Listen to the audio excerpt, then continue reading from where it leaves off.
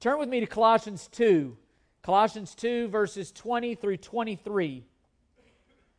Last week we looked at verses 16 through 19 and Paul's really attack on legalism, and he continues that. And I think for many of us, if we think, okay, another sermon about that, I think we misunderstand really the effects and really the propensity that we have towards legalism.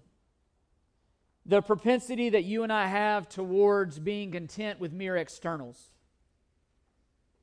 The content that you and I have, and really it really goes to show our hearts in the sense of that Christ has many rivals in our lives, as we've been seeing.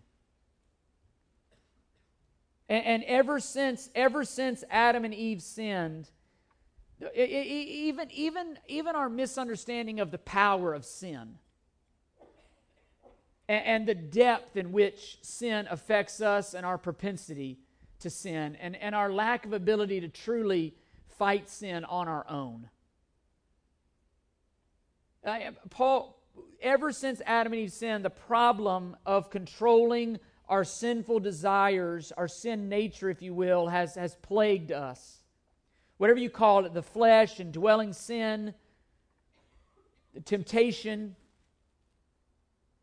It's a battle that every single one of us, if we're honest, it's a battle we all face. And even as a Christian, I think that we as Christians find the battle more real than ever because the Holy Spirit convicts us of our sin. As a non-believer, there was some general conviction, but there wasn't the Holy Spirit, the Holy Spirit touching on even motives. I find sometimes where I'll do the right thing externally, and yet the Holy Spirit will convict me of my motive, of why I'm doing it. I don't remember thinking about that as a non-believer. It was all externals. And it goes to the propensity and the depth. It speaks to the propensity and the depth of our sin and how all of us are so tempted, especially living in again, as we saw last week, a culture that has been built on, historically, if you will, on Judeo-Christian beliefs, a general understanding or agreement of right and wrong. There is a subtle temptation for all of us to exchange or mistake moralism for Christianity. To mistake externals for real worship of God that flows out of a heart of love. We're very good, let's be honest, we're very good at playing the part. We can be very good at acting. We can be very good at doing what we know we need to do. Yesterday, and I don't bring this up for any reason, forgive me, but yesterday I found myself in a room and I was the only Seminole in a fan. There was a room of 20 Gator fans and I was the only Seminole fan watching a game. And I thought about this sermon today because I played the part. I was not running around cheering. There was more of them than me. I played the part. I all externals, but yet inwardly, my inwards did not at all line up with what my externals were showing. I was playing a part. I was masquerading, if you will, of almost not really being interested in the game or not really caring what the score was or not really getting it exciting because it just wasn't proper. It was what I deemed would get me out alive. I wanted to come home. I wanted to see my wife and kids. That was not how I wanted it to end. And I knew going in that was going to be the case, but I went. And what they saw was not the real Chris, if you will. It was a version.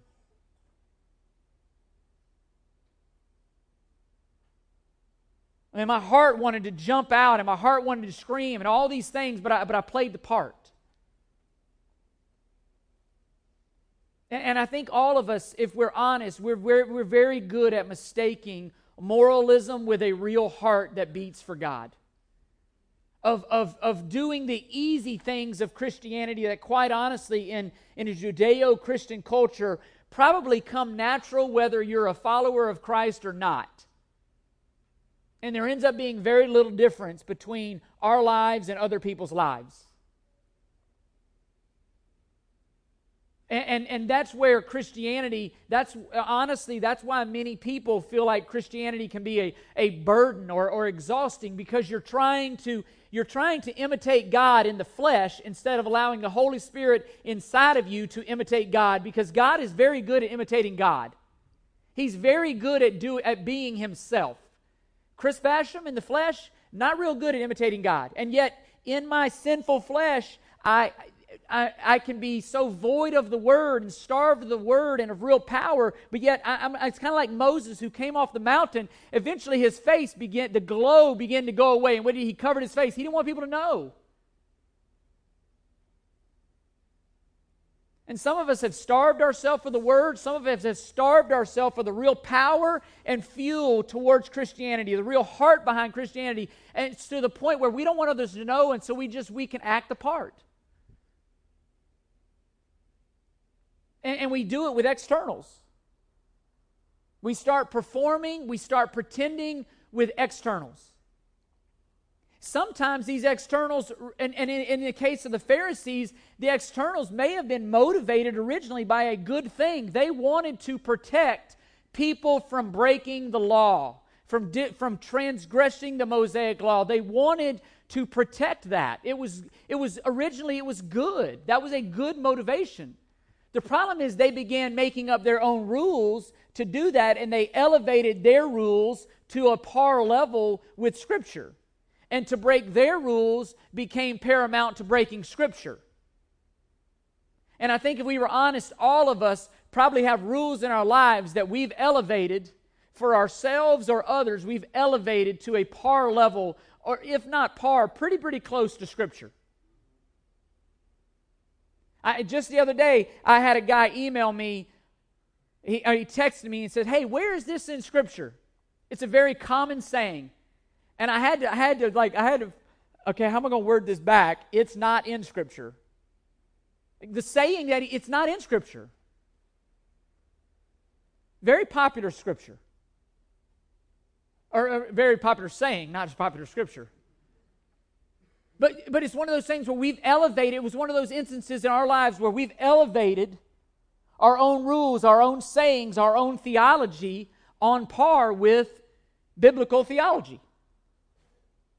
And again, that's the setting that Paul was attacking. And for instance, the Mosaic law, keep the Sabbath holy. Very clear in the Ten Commandments, keep the Sabbath holy. Good. The Pharisees, again, what does that mean? What does that look like? Can I do this? Can't I do this? Can I do this? Can't I do that? So what the Pharisees did is they came up with their own rules in what that looked like. And so, for instance, they had a rule that explicitly stated how many steps you could take on the Sabbath before it counted as work. And they held men to that standard. They created rules that said, hey, this is how many letters, if you're writing a letter, this is how many letters you can write on the Sabbath before it becomes work. And they begin over time elevating those rules to a par level with Scripture in order to, in their eyes, not break the Sabbath. Man's rules became paramount, became par to Scripture. And there was no heart behind it. It's externals. And because of sin, because of a lack of discipline, they built a hedge around the law to protect the law. The problem was they were man-centered laws, and they lacked true authority. They lacked true ability to curb sin. Listen, this is what Paul is getting at. Verse 20, if you've died with Christ to the elementary principles of the world, why, as if you were living in the world, do you submit yourself to decrees such as do not handle, do not taste, do not touch, which all refer to things destined to perish with use in accordance with the commandments and teachings of men. These are matters which have, to be sure, the appearance of wisdom in self-made religion and self-abasement and severe treatment of the body. But here's the problem. They are no value against fleshly indulgence. That's the problem with these man-made rules, is they don't do anything to defeat sin. The reality is, if you go to Romans 7, Paul would say all it does is incite my flesh to sin more. That's the problem with legalism and all these external rules, is they never deal with the heart. And my fear is so many of us have settled for mere externals, settled for what we can supposedly do in our own flesh, and we've settled for that version of Christianity instead of really pursuing God and allowing the Holy Spirit to be fueled and controlled and live through us. That's Christianity.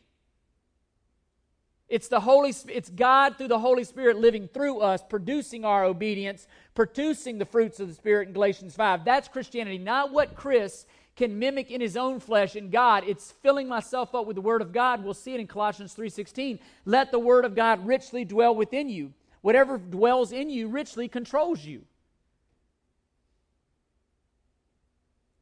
It's filling ourselves up with the Word of God, and then God Himself through the Spirit lives through us. That's Christianity. Not me mimicking it in my own strength. And all of these external rules, all of these traditions that they elevated, they could not curb sin. And beyond that, it missed the heart of the law. It missed God Himself. It was all about externals and nothing about one's heart. Their obedience was sourced in their own strength. It was sourced in their own wisdom. It was a man-centered, man-glorifying thing instead of a God-centered, God-glorifying thing. And Paul here in verses 20 through 23 exposes that. He exposes it. And I want to draw out some of what Paul says here and just the flaws behind man-made rules that have the appearance of wisdom, he says, because ultimately, they don't deal with this. They don't deal with the heart. They don't deal with our sin. They're powerless to deal with sin. And I don't want us to settle for a version of Christianity. I want us to go for the real thing. I don't want us to be duped, deceived by Satan into thinking that our moralism is Christianity. I don't want us to be duped into thinking that our ability to please God in our own rights is Christianity. I don't want us to settle for any of these substitutes. Because Satan masquerades, 2 Corinthians 11:14, it says, Satan masquerades as an angel of light. Why? To deceive. The greatest deception is for him to get you to think that you're something or someone that you're not. For you to settle for a version of Christianity instead of the real thing. And I don't want any of us in here to miss out on the beauty of the real thing. And the main point you see it on the handout, intimacy with God and the defeat of sin are not matters of outward conformity to religious rituals, but rather from a new heart that is preoccupied with Christ more than anything else in this world. Can you say today that you are preoccupied with Christ? Can you say today that you're preoccupied with the things of Christ more than anything else in this world? That's where the real power to defeat sin comes from. You think about it even in the case of marriage. You know the best way to avoid an affair is? Be preoccupied with your wife. Be so satisfied with your wife, there's nothing else that nobody else can offer you. Agreed? Preoccupied. It's the same here. Preoccupied with Christ. And Paul builds this in his text. Look at verse 20. If you've died with Christ to the elemental principles of the world, why, as if you were living in the world, do you submit yourself to decrees such as do not handle, do not taste, do not touch? Look, you'll see it on your handout. Number one, real power to defeat sin is found as believers focus on who they are in Christ and not on the powers and the things of this world. The question Paul asks there, if you have died with Christ, in the Greek, it's a rhetorical question, but in the Greek, it implies certainty, not doubt. These are believers he's writing to. And at the same time, Paul is inviting you to consider the question, have I died with Christ? Have I died to self, and do I live to Christ? Look at chapter 3, verse 1. He says the same thing. Therefore, if you have been raised up with Christ, keep seeking the things above. Look, you as a believer have been identified with Christ in His death, His burial, His resurrection. And Paul is asking the question, if you've truly done that, why are you going back to the elemental principles of the world? Why are you going back to your old self? Why are you going back to that which was powerless to save you, powerless to defeat your sin, powerless to forgive your sin? Now, why, as a believer, why are you going back there? You couldn't perform your way in. Why do you think you're going to perform your way to stay? It's all through God and His grace. The Old Testament, the whole goal, Galatians 3:24, the law was a tutor to lead you to Christ. He goes on in chapter 4 to say, now that you have, he calls it really a pedagogos, a trainer, a teacher. In that day, they would take their children and they would put them under the tutelage of another individual. That individual would raise them up, and when they became mature, the father would hand the business or the family business to that child. He's saying that was the tutor. You don't need the tutor anymore. You have Christ. Why are you going back to the tutor? Understand who you are in Christ. As believers, you'll see it on your handout, we enjoy the benefits that Christ has won in His death and resurrection because of our union with Him. And Christ is our power and source of intimacy with God. It's not our flesh. Our power lies in union. That's John 15. Abide in me and my words abide in you. And you, because He says, why? Apart from me, you can do what? Nothing. Nothing. Listen, you can accomplish great things in the flesh on your own, but from a spiritual power, enduring, of real value and worth, apart from Christ, believer, you can do nothing. Don't be fooled into thinking otherwise. We can do a lot of stuff in the flesh, but the spiritual value and the worth and the longevity, it's all flesh. It's nothing compared to what you can do abiding in Christ. His word, He says, if I abide in you and my word, if you abide in me and my words abide in you, it's power. And again, Paul's day, people lived in the fear of worldly forces, and they thought to all these gods, and they sought to live in peace with those, and really they were, in doing that, they were living in bondage when they had been set free. Paul is saying the same thing. Christ has conquered these.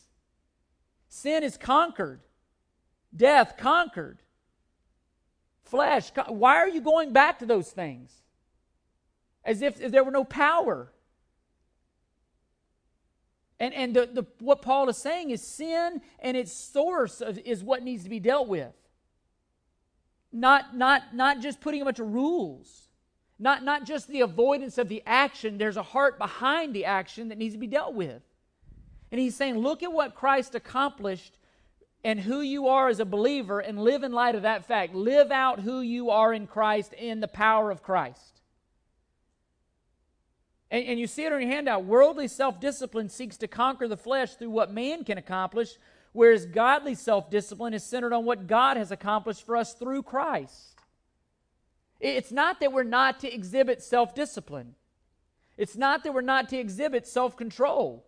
It's not that we don't have any rules or whatever to follow, but the source of the power to follow and the motivation is what he's talking about.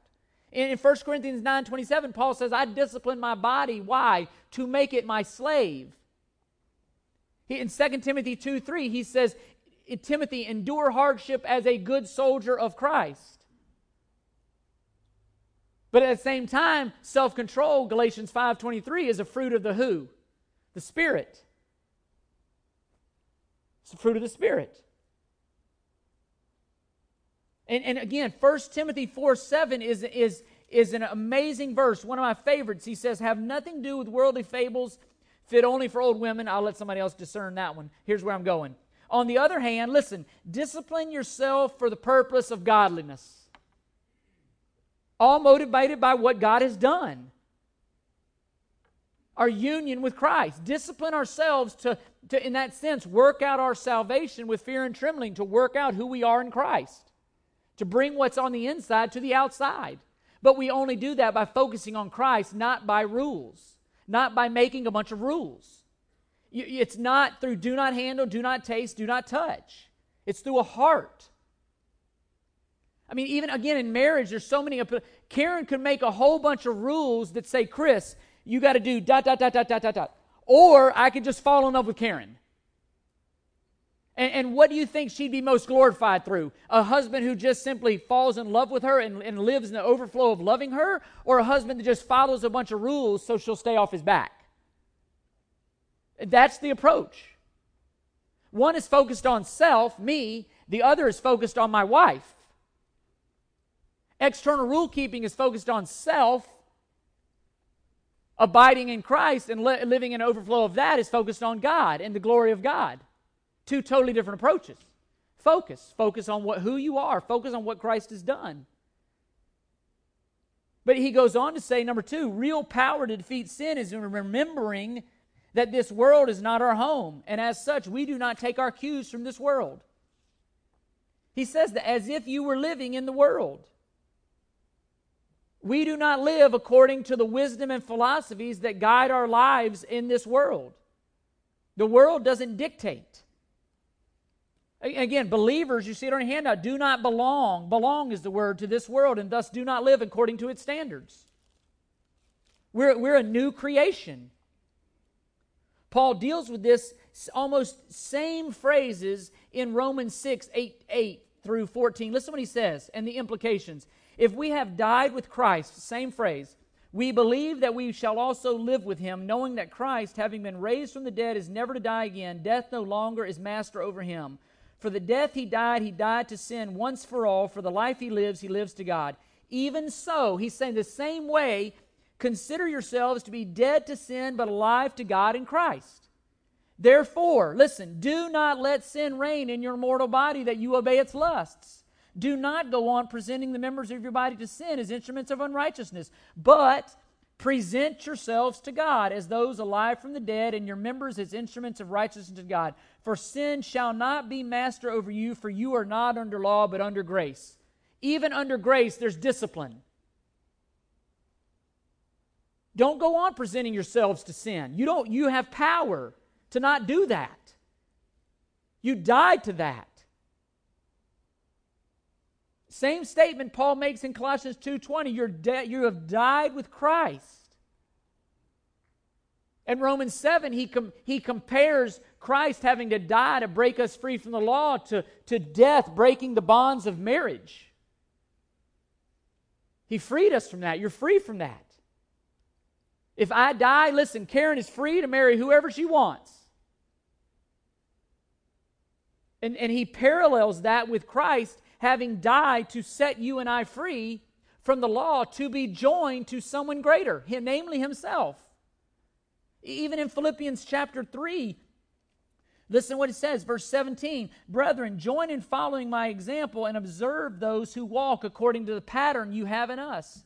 For many walk, of whom I have told you, and now tell you even weeping, that they are enemies of the cross of Christ, whose end is destruction, whose God is their appetite, and whose glory is their shame, who set their minds on earthly things. Listen, for our citizenship is in heaven, from which we also eagerly wait for a Savior, the Lord Jesus Christ, who will transform the body of our humble state into conformity with the body of his glory, by the exertion of his power that he has even to subject all things to himself. Our citizenship is not of this world. We don't follow the patterns and the ways of this world. And that's what I was thinking about yesterday. I was sitting there, and there were a lot of people around me doing a lot of things that I just don't do. And I was thinking about this verse. They're not my pattern. I don't take my cues from them. I don't allow them to determine for me what's permissible or not. I take my cues from my Master, my Savior, my Lord, my King. That's who I take my cues from. I go to the fact that I am His and He is mine, and in Him I am a new creation. I have been rescued from the domain of darkness into the kingdom of light. Okay, how do I live as a kingdom of light? By filling myself with the Word, by surrendering my life to Him and allowing Him to live through me. And in that, He gets great glory. Not in me and my flesh trying to imitate Him, allowing Him to imitate Himself through me. And you do that how? By the Word of God richly dwelling in you. Again, Jesus said this, in John 15, I said, if my words abide in you, if you abide in me and my words abide in you, great power, for apart from me you can do no. And I have this, if you ask me the one problem that plagues Christianity more than anything, if I was honest, it's this: we are starved as a people of God's Word.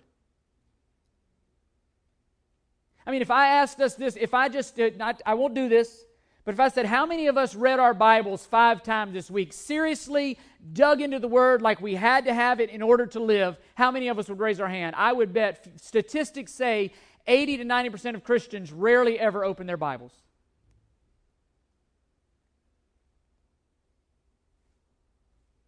If you starved yourself of food, how much power would you have? How strong would Akeem be this Saturday in the playoff game if he starved himself all week of food and he went out there to play safety at linebacker? How well would he do? Not well. Zero power. And listen, we're full of a lot of things. We're full, but not of God's Word. And we're powerless. We're wimpy.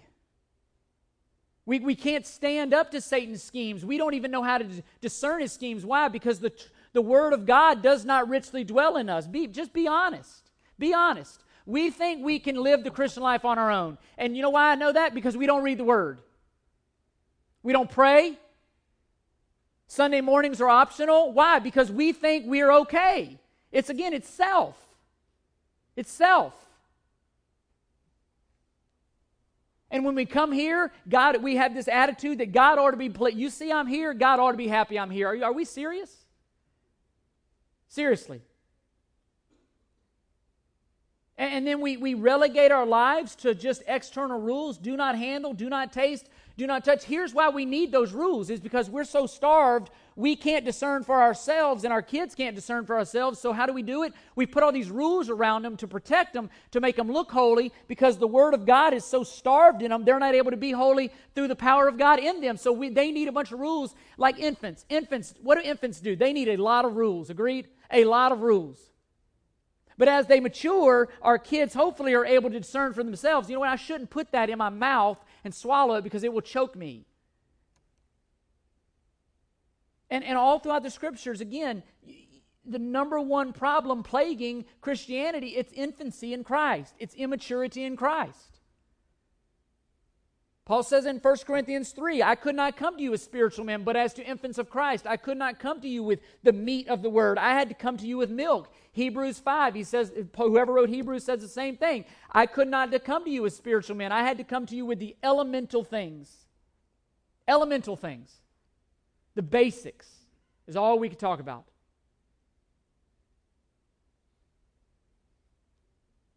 And part of the reason why we love these rules and rely on these rules is because we're so infantile. We need a lot of rules to help us out.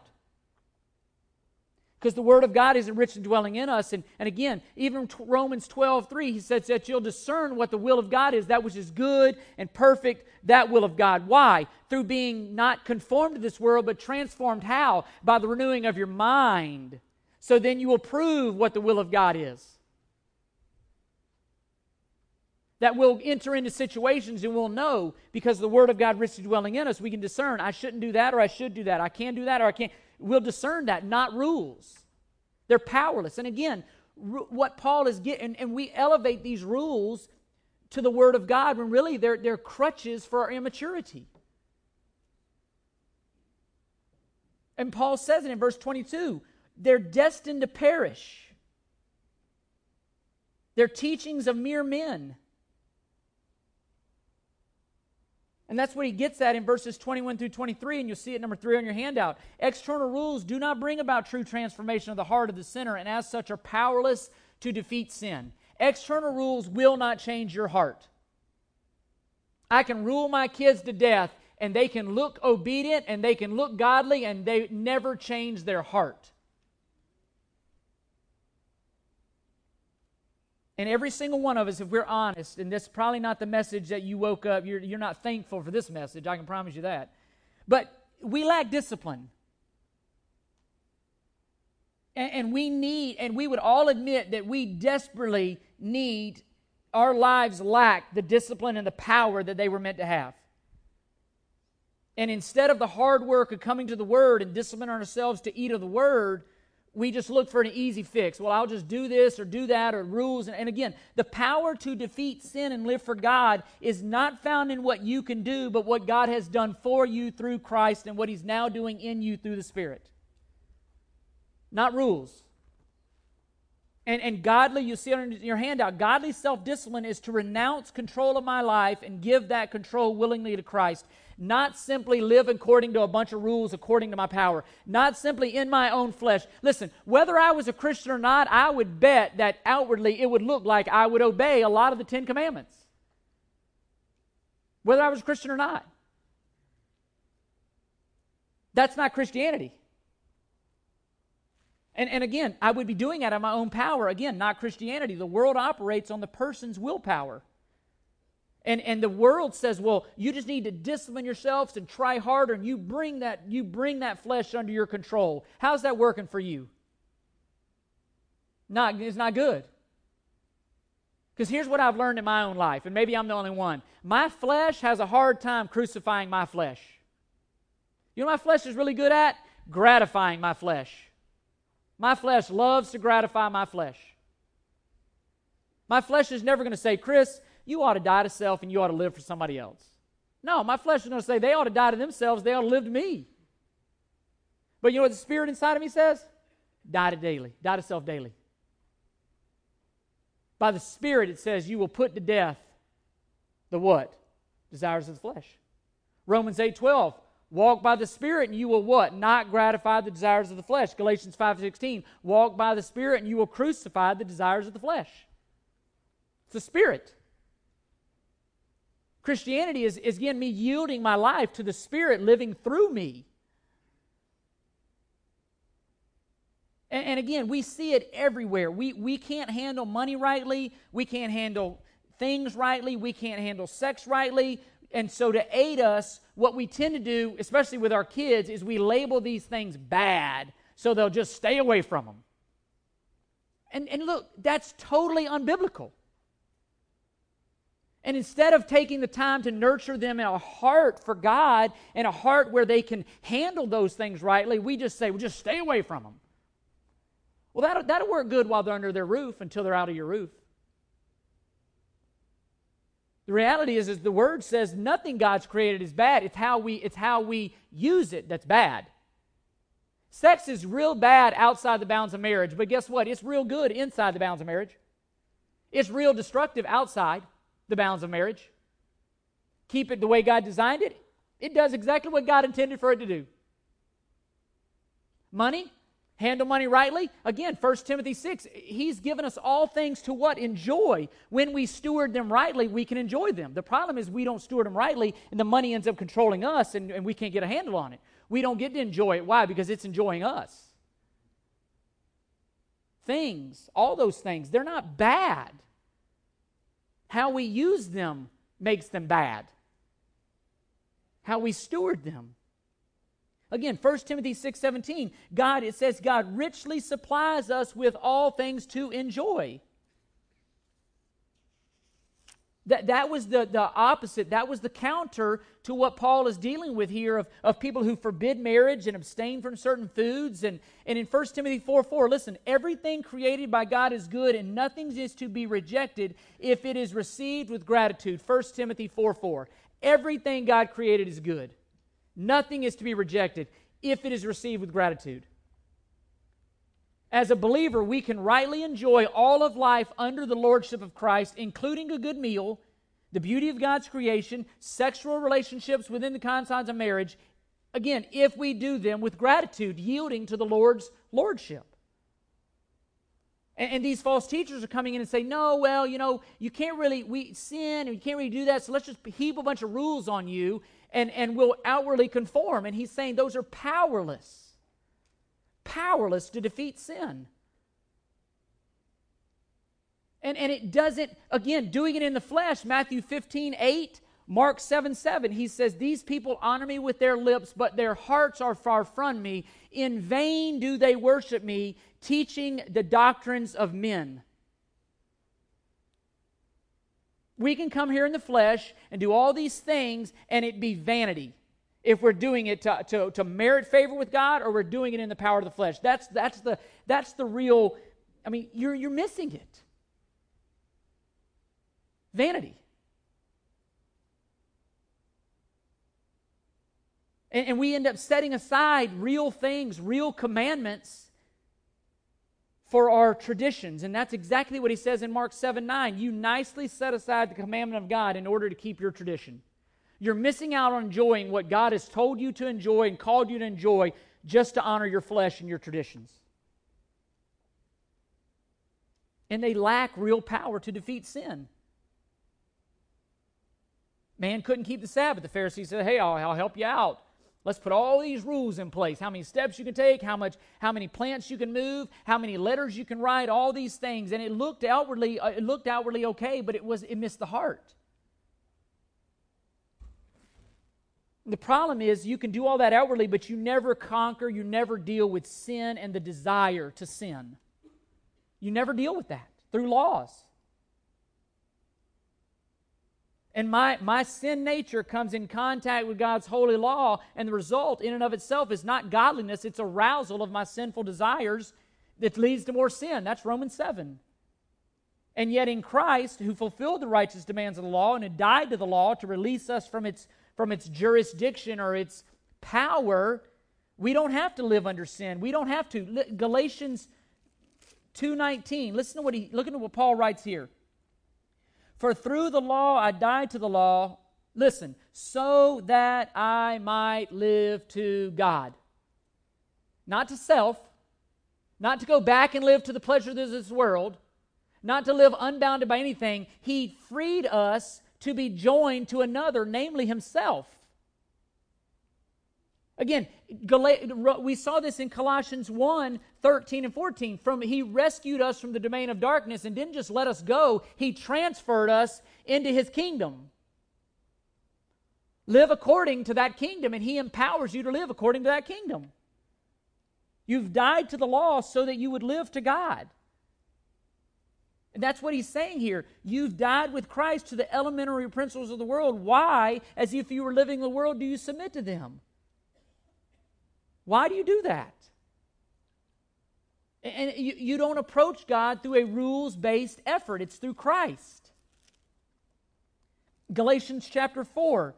So we also, while we were children, were held in bondage under the elemental things of the world. But when the fullness of time came, God sent forth his Son, born of a woman, born under the law, so that he might redeem those who were under the law, that we might receive the adoption of sons. You see the transfer? Go down to verse 9. But now that you have come to know God, or rather be known by God, how is it that you turn back again to the weak and worthless elemental things to which you desire to be enslaved all over again? Why? Because it's easy. It's easy. It's easy to just follow a bunch of external rules.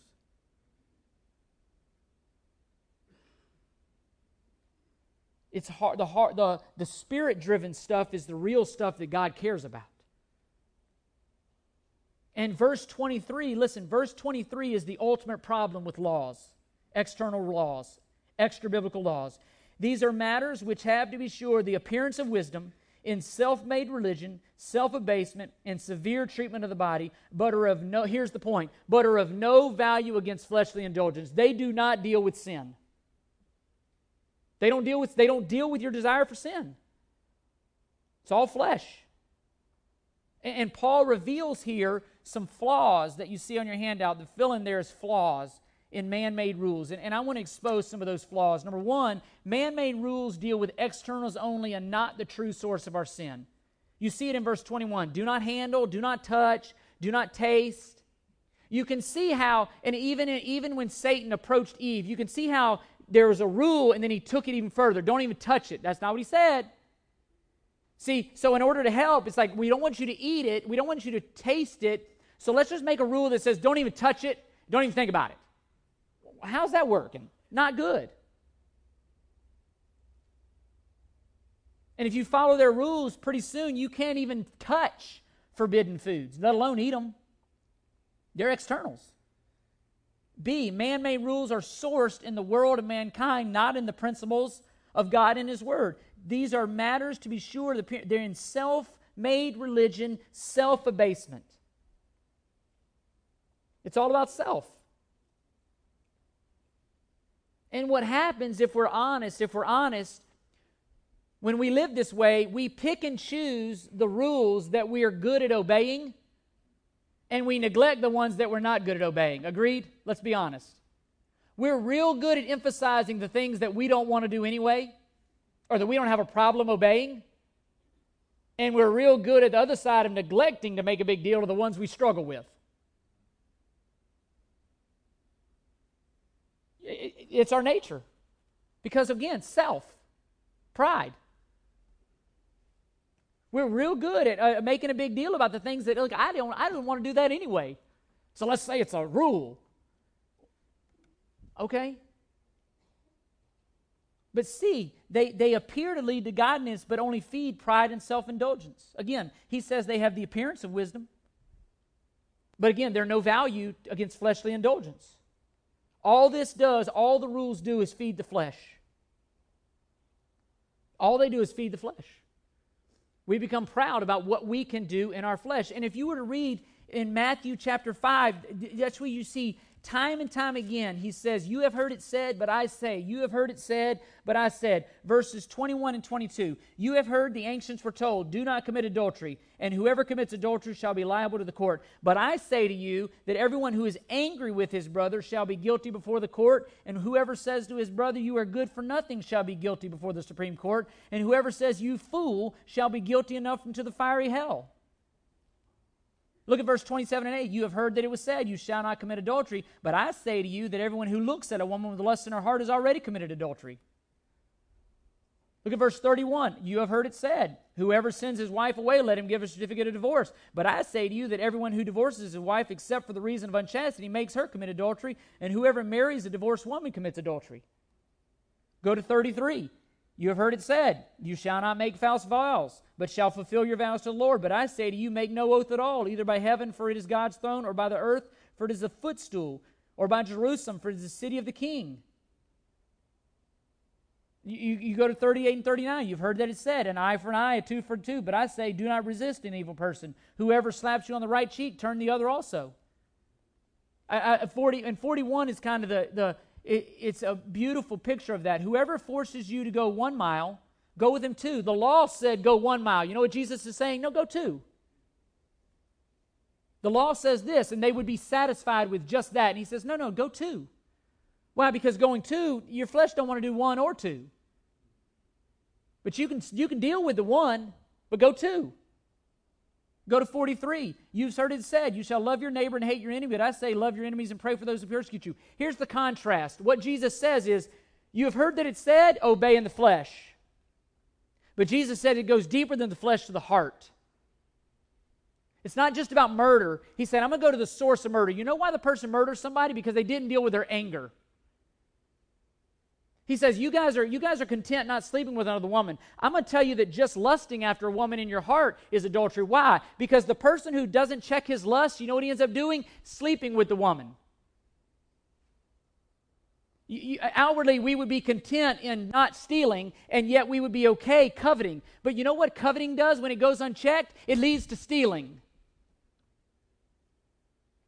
We're very good at only dealing with the externals and never the heart that leads to the externals. This is what he says in Matthew 15. For nothing that goes into a mouth defiles a man, but what comes out of a man's mouth defiles himself. Why? Because it comes from the heart. He goes on to say, for out of the heart comes adulteries and murders and all these things. The heart is the issue.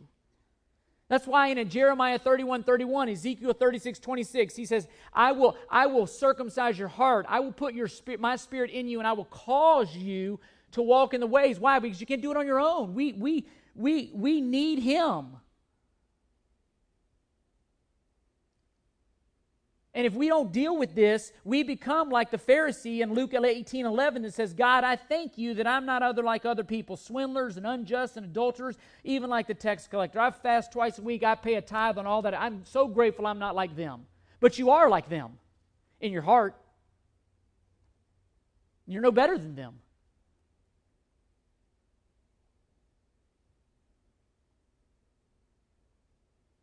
And we can take good things and we can become real proud of ourselves for doing them. And as believers, you see it on your handout, we've got to recognize that man-made rules and regulations and traditions have no real power to change our heart. No real power.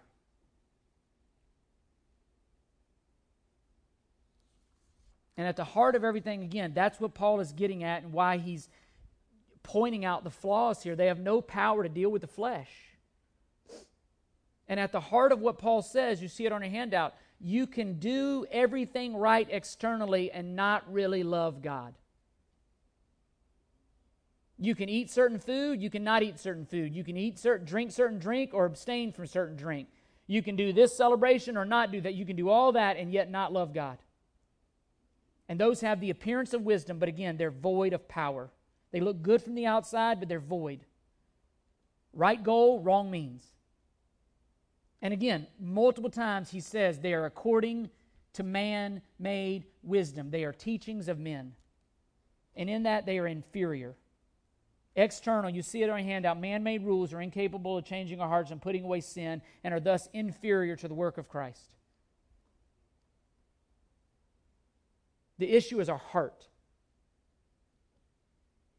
And rules will never capture and change our heart. And that's exactly what Paul says later on in Romans 6. But thanks be to God that though you were slaves of sin, you became, listen to this, obedient from the heart to that form of teaching to which you were committed. They wanted to obey. They wanted to glorify God. They didn't have to glorify God. They wanted to. They didn't have to not do it. They wanted to.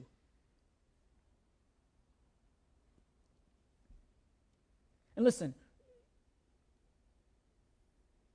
rules can keep you from going certain places or committing adultery, but they can't keep you from doing stuff in your mind.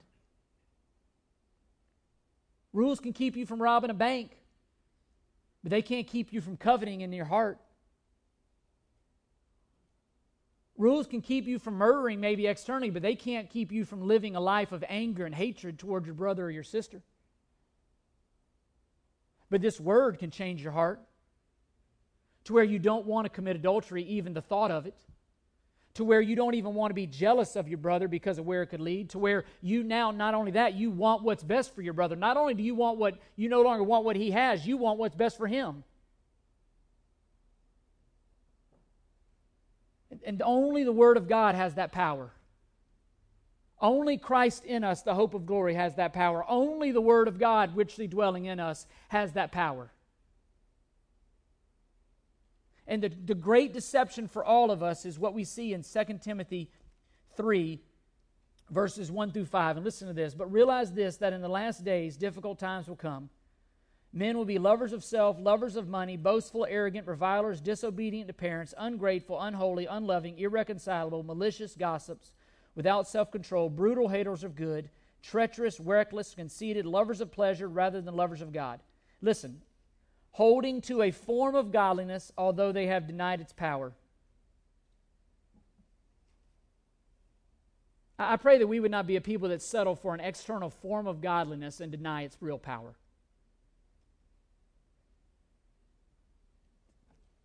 Difficult times, he's saying it's coming. Don't settle. Christianity is not a matter of external ritual. It is a matter of internal relationship with Christ. And from our love of the Lord, listen, everything else flows from a love of the Lord. It is choosing to prefer one thing over the other. In our pursuit and love for and allegiance to Christ, we deny anything that would not glorify Him. Why? Because He's our treasure. And it's the story of Matthew 13. He's like a man who found a treasure in a field. What did he do? He went and sold everything to buy that field. Why? Because he had found something greater that was worth losing everything else for. And what he was preoccupied with what he had in that field, and so he set aside everything else. And it's interesting, in that passage, it says, with joy, he sold everything he had. Now, I'm not saying sell everything you have. That's not what it's saying. Do not hear me saying that. I'm saying, I pray that we would be a people whose joy it is in serving the Lord, not a burden, who are so excited and in love and enamored that Christ has saved us, that whatever He calls us to is a joy in honor of our King. In honor of our King. That we would labor to know what God has done for us through Christ. That we would labor to understand His love for us. That Christ would be preferable to all other things. And that's how you defeat sin. By loving somebody more than our sin. By loving God more than our sin. By being preoccupied with God more than our sin. And that's only done through the power of the Spirit working in us. And we'll get to that. That's what Paul will say in Colossians 3:1. You have been raised up with Christ. Keep seeking the things above where Christ is. Set your mind on things above, not on the things that are earth. You have died and your life is hidden with Christ. Therefore, consider the members of your earthly body as dead to immorality and purity. For it is because of these things that the wrath of God will come. But now, put them aside. Preoccupied with Christ. Not rules. Christ. Love God. Love your neighbor.